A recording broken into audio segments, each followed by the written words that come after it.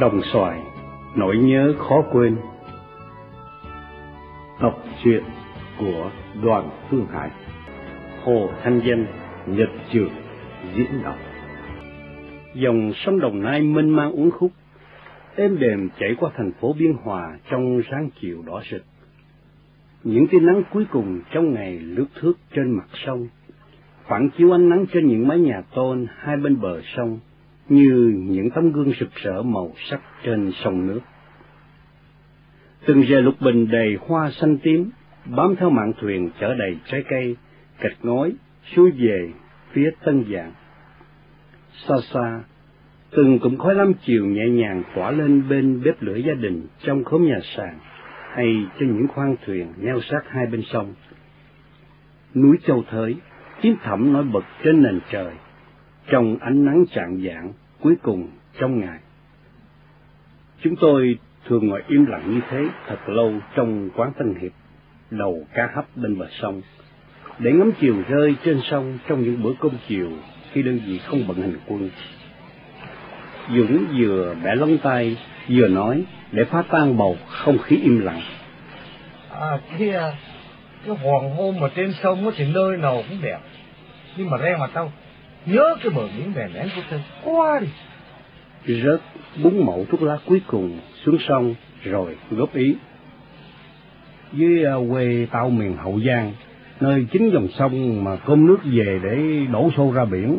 Nếu mà mình ngồi ở ghe, đúng rồi, ngồi trên ghe mà trên cái Bắc Mỹ Thuận mà sông nó lớn lắm, thì không có thấy bờ thấy bến.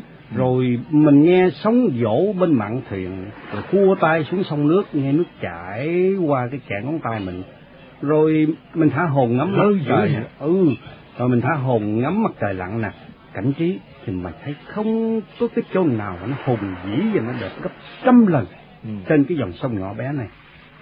Thôi đừng có mơ mộng nữa mấy anh hai, ngày mai nhảy vào Đồng Xoài rồi thì không lo, mà còn ngồi đây mơ với mộng. Nhất nói xong, chép miệng rồi từ từ đứng lên. Các bọn nhảy lên xe về trại. Ánh đèn xanh đỏ nhấp nháy, nhảy múa theo tiếng nhạc ồn ào từ trong các quán rượu trải dài dọc theo dốc sỏi và đầy dãy trong thành phố Biên Hòa. Lính Mỹ say sưa nghiêng ngả bên mấy cô gái bán bar, loạng choạng giữa đường phố, miệng hát nghêu ngao khiến năm xương nổi nóng chi thể. Bấm còi xe lia lịa. Jerry, Vicky, Diana, Caroline, tên những người đẹp Mỹ Quốc nhấp nháy với ánh đèn bên những hình vẽ đầy dục tính mời gọi.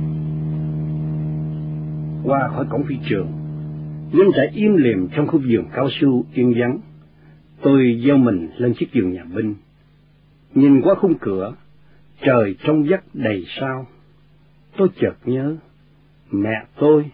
Ánh mắt mẹ xót xa buồn khi thấy tôi ra trường, đội chiếc nón đỏ bước vào nhà.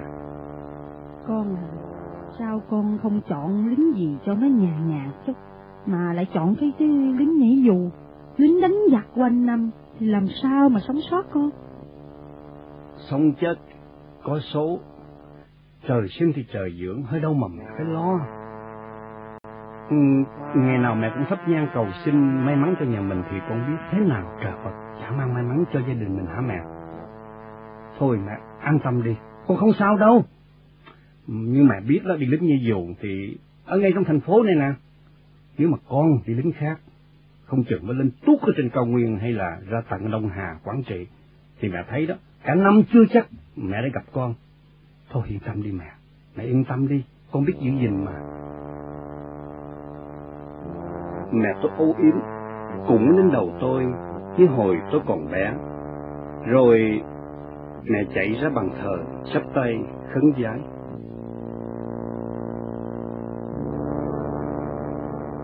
Dũng, mày nhớ nhà hả? Cứ mỗi lần sắp hành quân là tao lại nhớ nhà. Độ này đi hoài tao đâm ra lười viết thơ mày. Bà già bà la quá. Còn em thì ghen bóng ghen gió. Em đang nghi tao có bồ mới. Giải thích hoài mệt quá.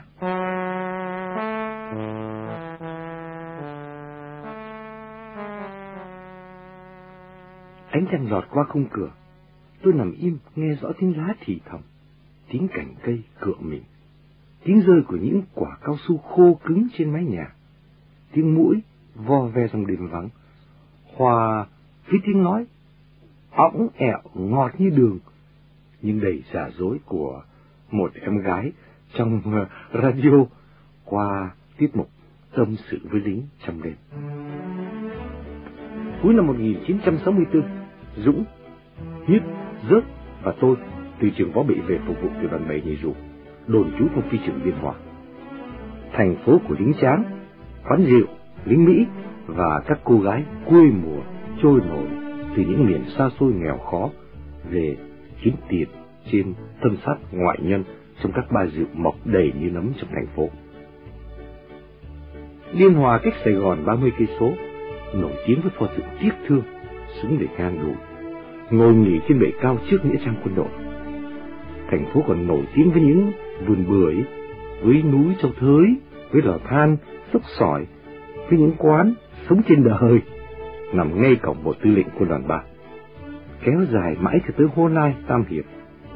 Và Biên Hòa cũng rất tình tứ với các cô nữ xinh áo dài trắng, thướt tha trong giờ tan học, tản bộ bên nhau, nghiêng nghiêng nón lá bên bờ sông Đồng Nai, hiền hòa, phủ đầy phượng đỏ, dọc theo bờ sông chảy dài bên thành phố. Tiểu đoàn 7 nhảy dù được thành lập trong những năm cuối cùng của trận chiến tranh Pháp Việt tại vùng rừng núi bên Lào, lan rộng về Hòa Bình, Na Sang, Điện Biên. Khi về đơn vị, tôi còn thấy rất nhiều binh sĩ gốc Miên, gốc Thượng, gốc Nùng, những chiến sĩ dày dạn gió xương đã sống còn qua nhiều trận chiến, từ vùng sa mạc nóng cháy Algeria Phi Châu của đoàn quân Lê Dương trong quân đội Pháp cho đến các chiến trường đẫm máu trên vùng thượng du Bắc Việt. Tôi nghe biết bao giai thoại của đại úy Nhâm, đại úy Hải, bố Già Phát, đại úy Điền trong những ngày máu lửa tại Hòa Bình, tại những cứ điểm ở Điện Biên Phủ.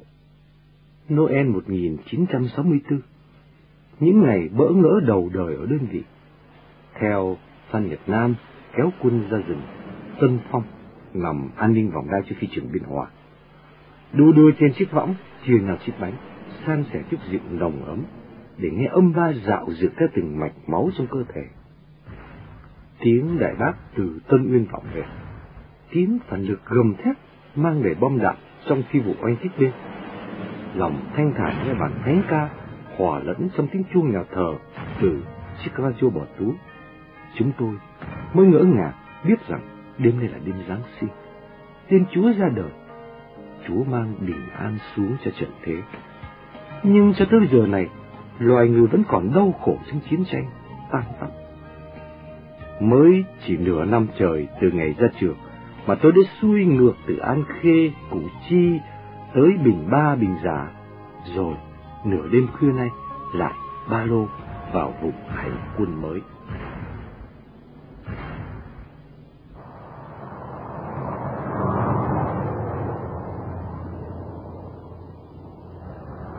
Gió sớm mai làm tôi tỉnh ngủ.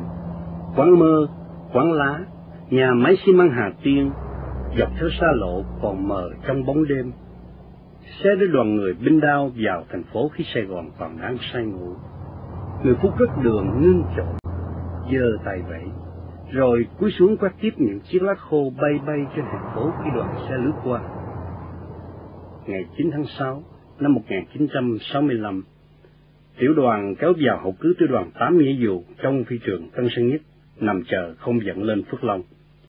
Lơ mơ dưới vàng hoa giấy đỏ, tin tức chiến sự về Đồng Xoài nổi bật trên trang nhất của các nhật báo. Đơn vị chưa vào vùng hành quân, mà báo chí đã đăng rõ ràng là ngày mai tiểu đoàn 7 nghĩa dù sẽ lên Phước Long, rồi sẽ được trực thăng dẫn nhảy xuống phía bắc Đồng Xoài. Tụi tôi lẩm bẩm chữ thề. Mẹ kiếp, mình chưa có lịch và chưa biết kế hoạch, mà mấy anh nhà báo đã vẽ sẵn cái bãi đổ quân, lại có cả chi tiết nữa. Thế thì còn đánh đấm con mẹ gì nữa. Chắc lại có quan lớn, áo quần thẳng nếp dày sáng như gương, tỏ ra mình là nhân vật quan trọng đang lấy le với mấy em nhà báo. Bố khỉ.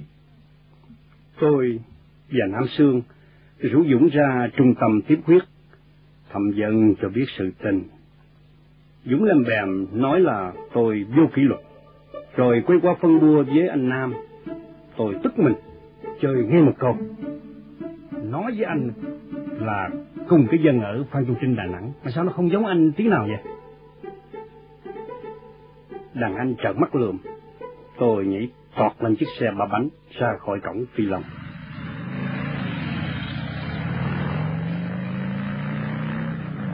Sáng sớm ngày 10 tháng 6, đơn vị được hướng dẫn lên Phước Long.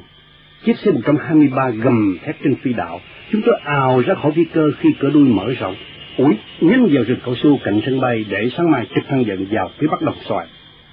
Tôi nói với mấy thằng bạn là đúng trang như báo đã đăng ngày hôm qua là tụi mình phải nhảy trực thăng xuống phía bắc, căng võng trong rừng cao su chờ ngày mai đổ quân. Em gái Hậu Phương lại thỏ thẻ dài lại đường mật với các anh chiến sĩ thân thương trên các nẻo đường đất nước.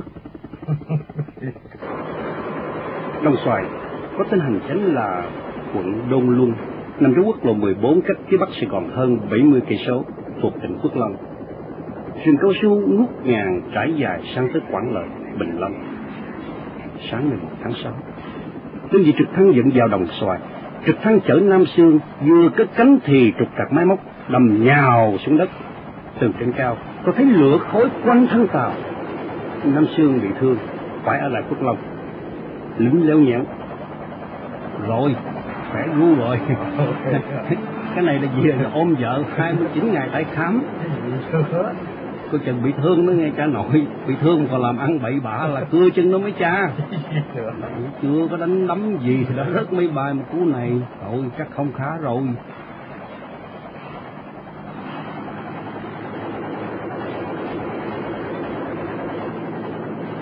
Ngồi chiếc trực thăng, chân đông đưa ngoài không khí, trời trong xanh, vài vạt mây trắng lững lờ trôi dưới thân tàu. Gió lùa trong áo trận khiến tôi rùng mình cảm thấy hơi lạnh. Trực thăng như một bầy chim đang xoài cánh bay từng đàn trên tấm thảm cao su xanh ngắt. Từng hố bom B-52 để nước trong xanh ẩn hiện trong rừng tây. Xa xa, sông bé uốn khúc như một dải lụa bạc chảy về phía biển. Đồng Xoài hiện ra trong tầm mắt, khói lửa bao trùm quần lị. Từ trên cao, tôi thấy phố chợ nằm ngay trên quốc lộ. Một vài khu nhà ngói đỏ nổi bật giữa những khu nhà thôn, nhà tranh, ngang dọc với con đường trải ngược. Trực thăng đổ quân xuống phía bắc quận Lị, ngay quốc lộ. Tôi kéo trung đội lùi nhanh vào khu nhà cháy đen đổ nát hai bên đường. Mùi hôi thối làm tôi bốc khói. Xác ta và xác địch rải rác đầy đường phố. Lũ chó hoang nghe tiếng trực thăng ngẫy mõng sủa vu vơ rồi cong đuôi chạy vào rừng. Tiểu đoàn 52 biệt động quân đã vào Đồng Xoài từ ngày hôm qua, nhưng không đủ quân số nên chỉ lục soát và bố trí phía tây quận Lị. Tôi dẫn lính chạy về phía đông, nhà cửa sập đổ, ngổn ngang xác người. Có em nhỏ khi chết mắt vẫn còn mở lớn ngồi dựa góc tường với vết đạn lỗ chỗ khắp người. Em chết không kịp nhắm mắt, ngậm môi, trong nỗi kinh sợ đến tột cùng khi thấy đôi dép râu và chiếc nón cối hướng mũi súng AK nhả đạn vào em. Có bà mẹ đang ngồi cho con bú gục chết, tay vẫn ôm chặt lấy đứa con như để ngăn cản loạt đạn rải đều lên cơ thể con mình. Con bò mộng gục ngã bên lề đường khi đang kéo chiếc xe chở đầy xác Việt Cộng cột chùm vào thành xe. Rải rác trên quốc lộ dăm ba chiếc xe đạp và chiếc xe chở mũ cao su của đồn điền đầy xác địch bị trúng bom còn bốc khói khét lẹt sát người. Tiểu đoàn được lệnh truy kích địch về phía đồn điền thuận lợi ở phía bắc Đồng Xoài hơn 6 cây số. Đại đội 72 đi đầu, trung đội tôi chĩa mũi dùi đi trước, lính tráng lèm bèm. Thấy từ ngày mà ông thầy gì cái trung đội đi đâu cũng đi đầu quá thầy ơi. Thôi đưa hai tay lên trời cười trừ rồi lầm lũi đi sau toán khinh binh. Vừa ra khỏi quận đường chừng 2 cây số, tôi thấy mấy chiếc trực thăng cháy đen gần quốc lộ trong khu rừng cao su non. Đơn vị bung dọc bố trí quanh khu rừng để lượm sát cho đơn vị bạn thuộc sư đoàn 5 bộ binh mới bị phục kích khi trực thăng vận xuống giải tỏa Đồng Xoài. Đơn vị bạn bị hỏa lực khủng khiếp của cả trung đoàn địch chờ sẵn trong khi trực thăng vừa đáp nên tổn thất rất nặng nề.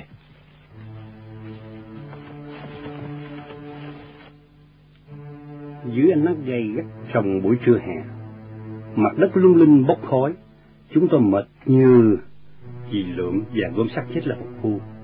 Mũi tôi sưng và đỏ hỏn vì đã bôi hết chai dầu dưới thiên đường để tránh mùi hôi thối từ các tử thi. Tay mỏi rời như tê dại vì kéo xác người.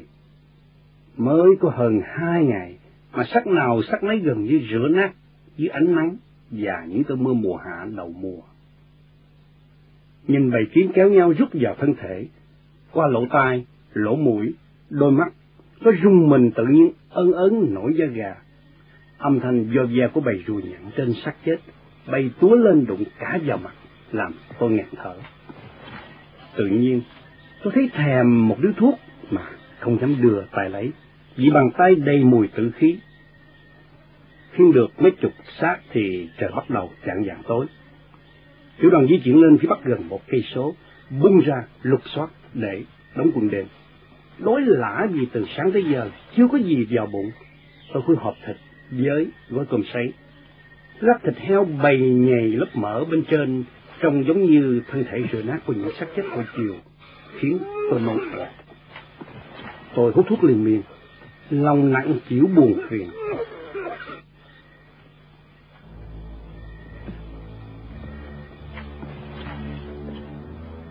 Hai tháng trước ở đội 30, khu vườn tiêu, trên đường vào Bình Giả tiếp ứng đơn vị của quân chiếm, tôi đã gặp người chết với cánh tay thòng xuống bên thành chiếc dần xa. Tôi đã ngỡ ngàng khi thấy chiếc nhẫn bạc của khóa 19 chúng tôi khi tốt nghiệp ra trường võ bị. Tôi kéo mấy chú phinh binh phụ tôi mang xác quan ra ngoài. Chiếc mũ nâu thêu huy hiệu biệt động, còn thơm mùi nỉ mới như hoài bão vào đời, còn chưa kịp thấy vinh quang thì đã ra đi. Khuôn mặt đẹp trai tươi tốt ngày nào nay đã sạm đen như màu chiếc nhẫn bạc đinh mệnh đeo trên ngón tay. Bạn bè cùng khóa ở sư đoàn 5 rất đông. Không biết những xác chết bên rừng cao su non kia có ai đeo chiếc nhẫn bạc cùng khóa 19 nữa không? Đang trăng sao dần dần thì mây đen kéo về, rồi mưa như trút nước. Đúng là mưa rừng, mưa núi, mưa đến vội vàng bất ngờ, chợt đến chợt đi như đời sống con người trong thời loạn lạc. Mưa rơi đều trên phong sô, và ánh hỏa châu yếu ớt len lỏi xuyên qua khe lá. Giọng nói của anh sứ ngôn viên đài phát thanh án tường thuộc cảnh trực thăng dẫn vào Đồng Xoài thì đột nhiên cắt ngang để chêm vào bản nhạc với lời lẽ mơn trớn. Anh ở đâu thì em ở đó. Làm thằng bé đệ tử người Việt gốc qua made in chợ lớn nằm cạnh chửi thề sùm. Hay à, mấy ông con cái này xạo quá trời ạ. Tụi nó lấy là tương lính bằng lời à. Ngồi nghe mà thấy phát trắng ông thầy ơi. Mẹ nghe cho vui tai rồi sao mày khó vậy vậy? Hay là con gái ông thượng trí tài cho mày leo cây nên mày chửi bậy mày? Hay à, không phải là ông thầy ơi, tụi tôi cũng còn mùi lắm ông thầy ạ. Mày đó, có chừng đó, mày mà bỏ chạy là ông bắn mày què giò đó mày. Sáng hôm sau ngủ dậy mới hay đêm qua, một binh sĩ của đại đội 74 bị một cành cây lớn đè thiệt mạng khi đang ngủ. Lấy quốc lộ 14 làm chuẩn, tiểu đoàn hành quân phía trái con đường trong cánh rừng cao su rộng rạp, bên phải rừng là khu vườn chuối và ruộng mía của dân quanh vùng. Đơn vị chia làm 2 cánh quân. Cánh thứ nhất do đại đội 72 dẫn đầu, theo sau là 70, bộ chỉ huy tiểu đoàn, đại đội 71 bao chót. Cánh thứ hai là đại đội 74 mở rộng đội hình, theo sau là 73. Một số dân chúng và mấy binh sĩ thuộc sư đoàn 5 thất lạc đơn vị đang chạy trên quốc lộ về phía Đồng Xoài và cho biết rằng Việt Cộng đóng quân đầy mấy khu rừng cao su trong đồn điền thuận lợi. Địch thấm thoát phía trước, súng bắt đầu nổ. Đồng hồ chỉ gần 3 giờ chiều ngày 12 tháng 6, đại úy Phát, đại đội 74 cũng bắt được tù binh. Khai thác sơ khởi thì cho biết địch thuộc 2 trung đoàn Cu 726 và Cu 763 đang dàn quân phục kích tiêu diệt nhảy dù để ra mắt công trường 7. Địch đang chạy khơ khơ ngoài đường, chúng cố tình dụ chúng tôi vào bên trong. Tôi báo cáo lên cấp trên nhưng việc lệnh cứ tiếp tục tiến quân. Nhiều dãy nhà ngói đỏ và sân bay thấp thoáng phía trước ẩn hiện trong rừng cây. Tôi thấy Dũng phía tay trái đang điều động lính tráng lên ngang với tôi. Địch rất đông tại mé rừng và đầy trong mấy căn nhà phía bên tay phải. Lính của thiếu úy Đỗ nổ súng ngăn chặn địch đang lấp ló cạnh sân bay. Lại lên 12 ly 7 và đủ loại súng của địch bắt đầu nhả đạn, kèm theo mấy cây cối 82 đặt sau mấy dãy nhà bên kia phi đạo, pháo như mưa để tới chúng tôi. Tôi gọi máy xin pháo binh và khu trục. Đại úy Điền chính thể âm ỉ vì bộ tư lệnh hành quân không cho pháo và thả bom với lý do là dân còn đầy trong đồn điền. Mẹ, dân cái con mẹ gì mà dân? Con là Việt Cộng không à, nó có biết cái gì đâu. Tôi la toán trong máy vì không hiểu bộ tư lệnh lấy tin ở đâu.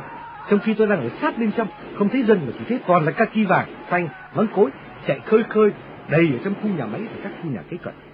Tôi được lệnh chiến bìa rừng và mấy căn nhà để làm bàn đạp tấn công qua sân bay, tiêu diệt mấy cây cối 82 và mấy cây đại ninh trên lầu nước. Tôi lẩm bẩm, ai da, xem này chết là cái chắc. Trung đội thì với 26 mạng mà bắt xung phong qua sân bay để cướp mấy cái súng cối. Nhưng lệnh nhà binh thì phải thi hành, lon thì mới có thiếu úy, lạng quạng xuống binh nhì như chơi. Nhưng xung phong qua sân bay với bề ngang hơn 200 thước và cả rừng hỏa lực của địch chờ sẵn thì chắc không còn mạng nào mà về. Thôi, cứ chiếm xong bìa rừng và căn nhà rồi sẽ tính. Nghĩ như thế nên tôi xả tối đa hỏa lực của cây 57 đi không giật, bắn sập căn nhà và chảy nát hàng cao su sát bìa rừng.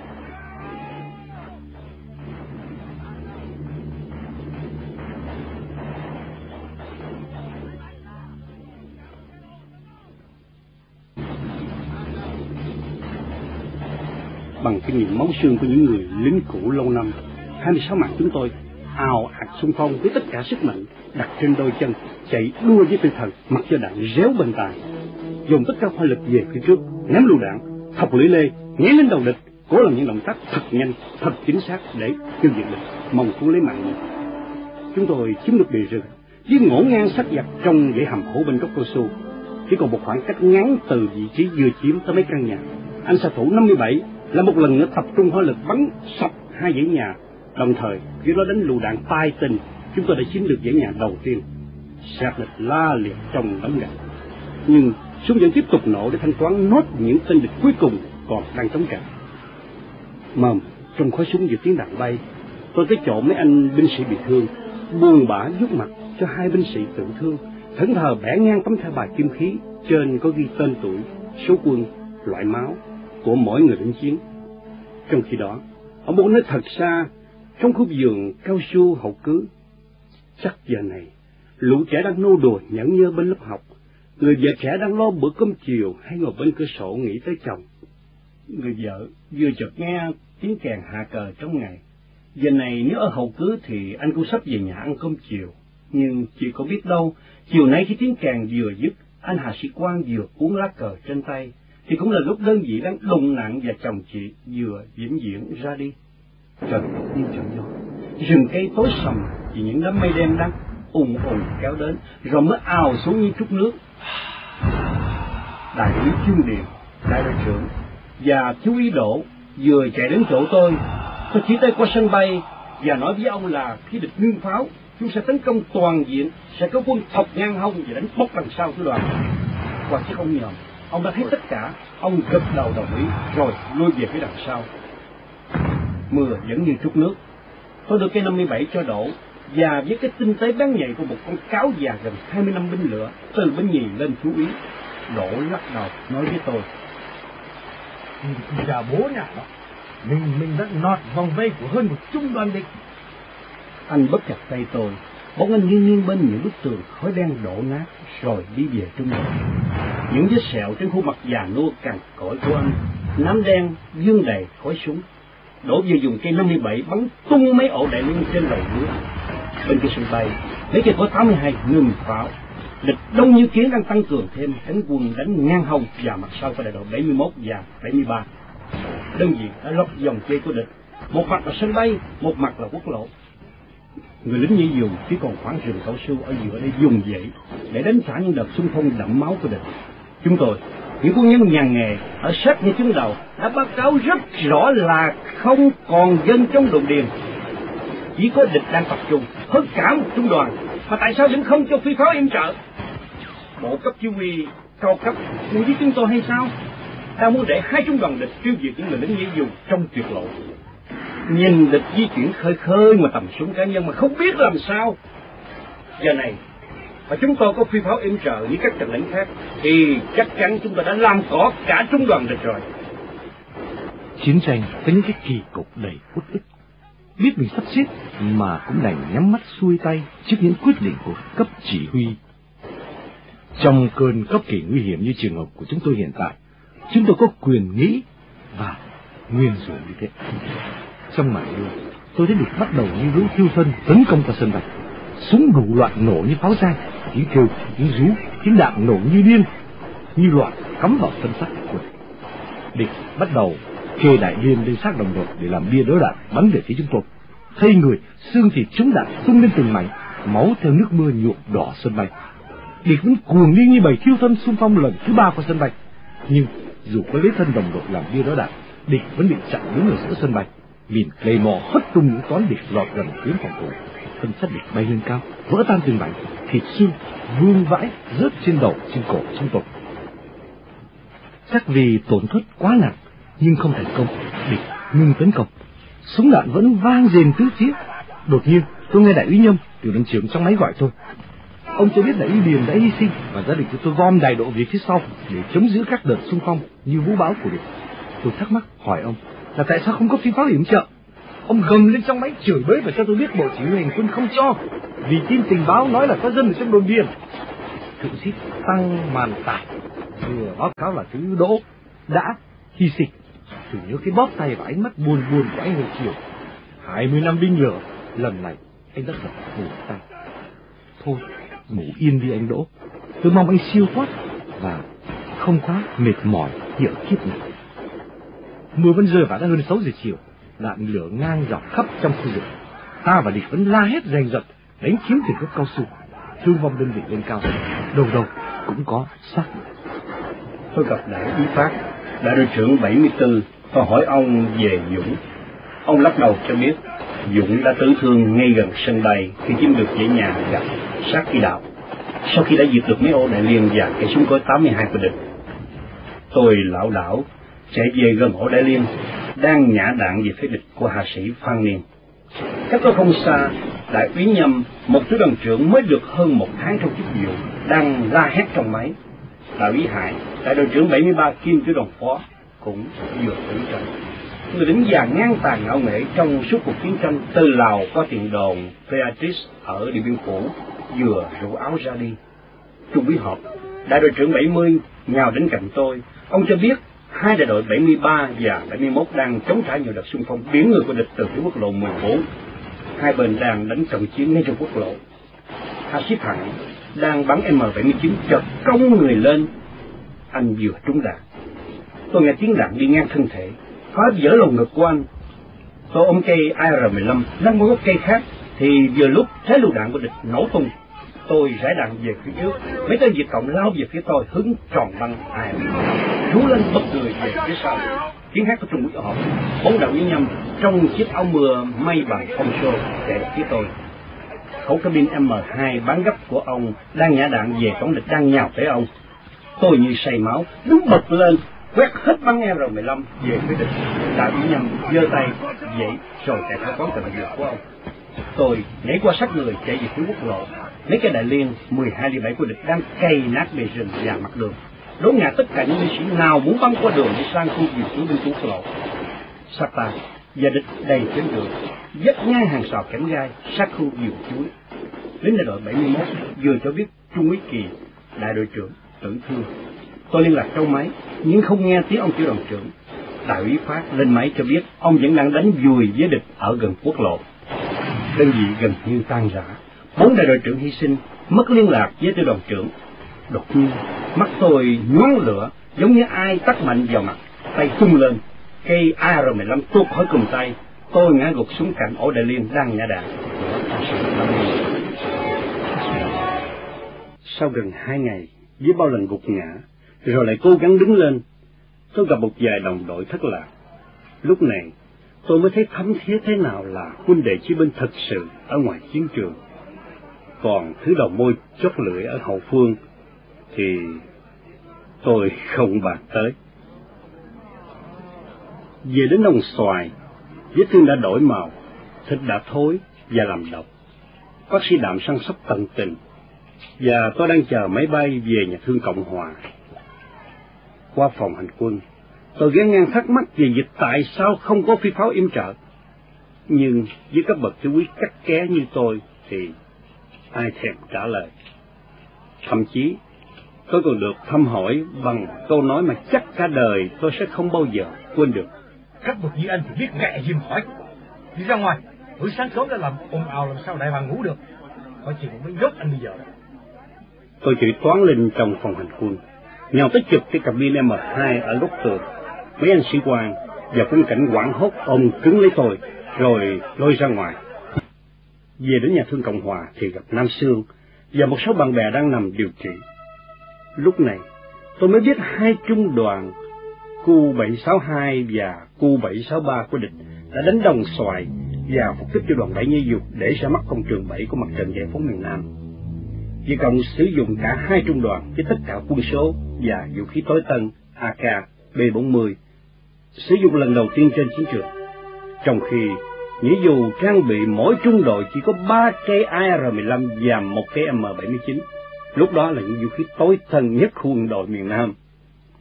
Tiểu đoàn trưởng, tiểu đoàn phó, 4 đại đội trưởng và rất nhiều sĩ quan tử trận. Sĩ quan bị thương độc nhất ở trận địa mấy ngày mới mò về được là tôi. Đơn vị dở dụng từng mảnh, hơn 200 binh sĩ tử trận. Còn bao nhiêu nữa đây?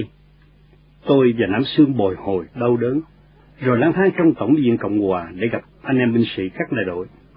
Họ kể về lúc dẫn trung đội tiêu diệt ổ của 82 và mấy cây đại liên. Họ kể lúc mà đánh cận chiến với địch, rồi họ kể cho nghe khi thiếu úy Dũng ngã gục, lúc địch tràn ngập với quân số đông gấp mấy lần. Họ còn nói về đại úy Phát và một số binh sĩ còn lại chiến đấu cả đêm, rút sang khu vườn chuối, đối diện nằm chờ tiếp viện. Nhưng hoạt động vô ích nên dẫn anh em về lại Đồng Xoài. Một số binh sĩ theo Nhất đánh qua hàng rào bên quốc lộ, nằm chờ gom góp binh sĩ thất lạc và thương binh, rồi ngày hôm sau mới rút về quân lỵ. Không ai biết rớt ở đâu. Người thì nói tử thương, người thì nói anh đã bị bắt.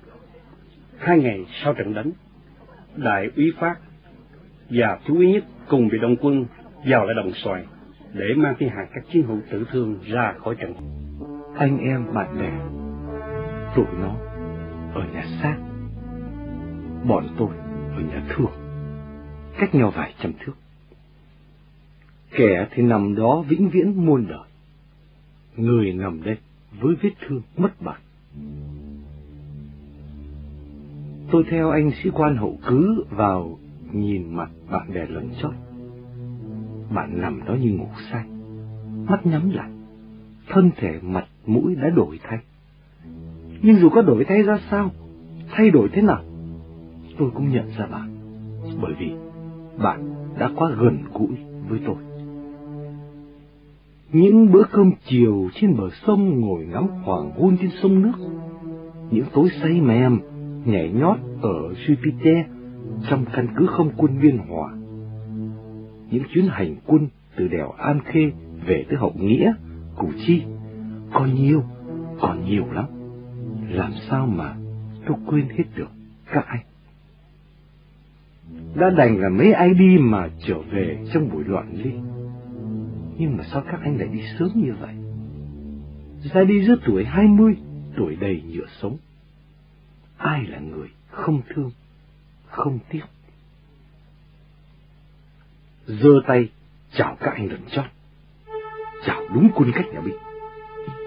Chỉ khác là tôi chào bằng tay trái, vì tay mặt tôi còn bó bột chưa lành. Nhưng có sao, tay trái gần tim, càng gần cho tiếc thương tình bạn. Mắt tôi lại cay cay, tôi lại cảm thấy mặn ở đầu môi. Tôi phải đi ra ngoài, vì nếu không tôi sẽ quỵ xuống, sẽ khóc như một đứa con nít. Tôi chỉ làm vương vấn tử biệt sinh linh. Vĩnh biệt, xin vĩnh biệt. Bạn hãy đi về chốn bình yên, nơi không có chiến tranh, không có hận thù, nơi có dòng sông tuổi nhỏ xưa, nơi có bờ biển mặn, nơi có cánh đồng xanh, hay đến cổng trường có dàn hoa phượng đỏ, đi bên cạnh người yêu bé nhỏ học trò. Ở đó bạn sẽ thấy lại tuổi thơ và chưa một lần biết thế nào là binh đao chiến trận. Thắp nén hương lòng, gọi các bạn lần nữa. Chiến hữu ơi,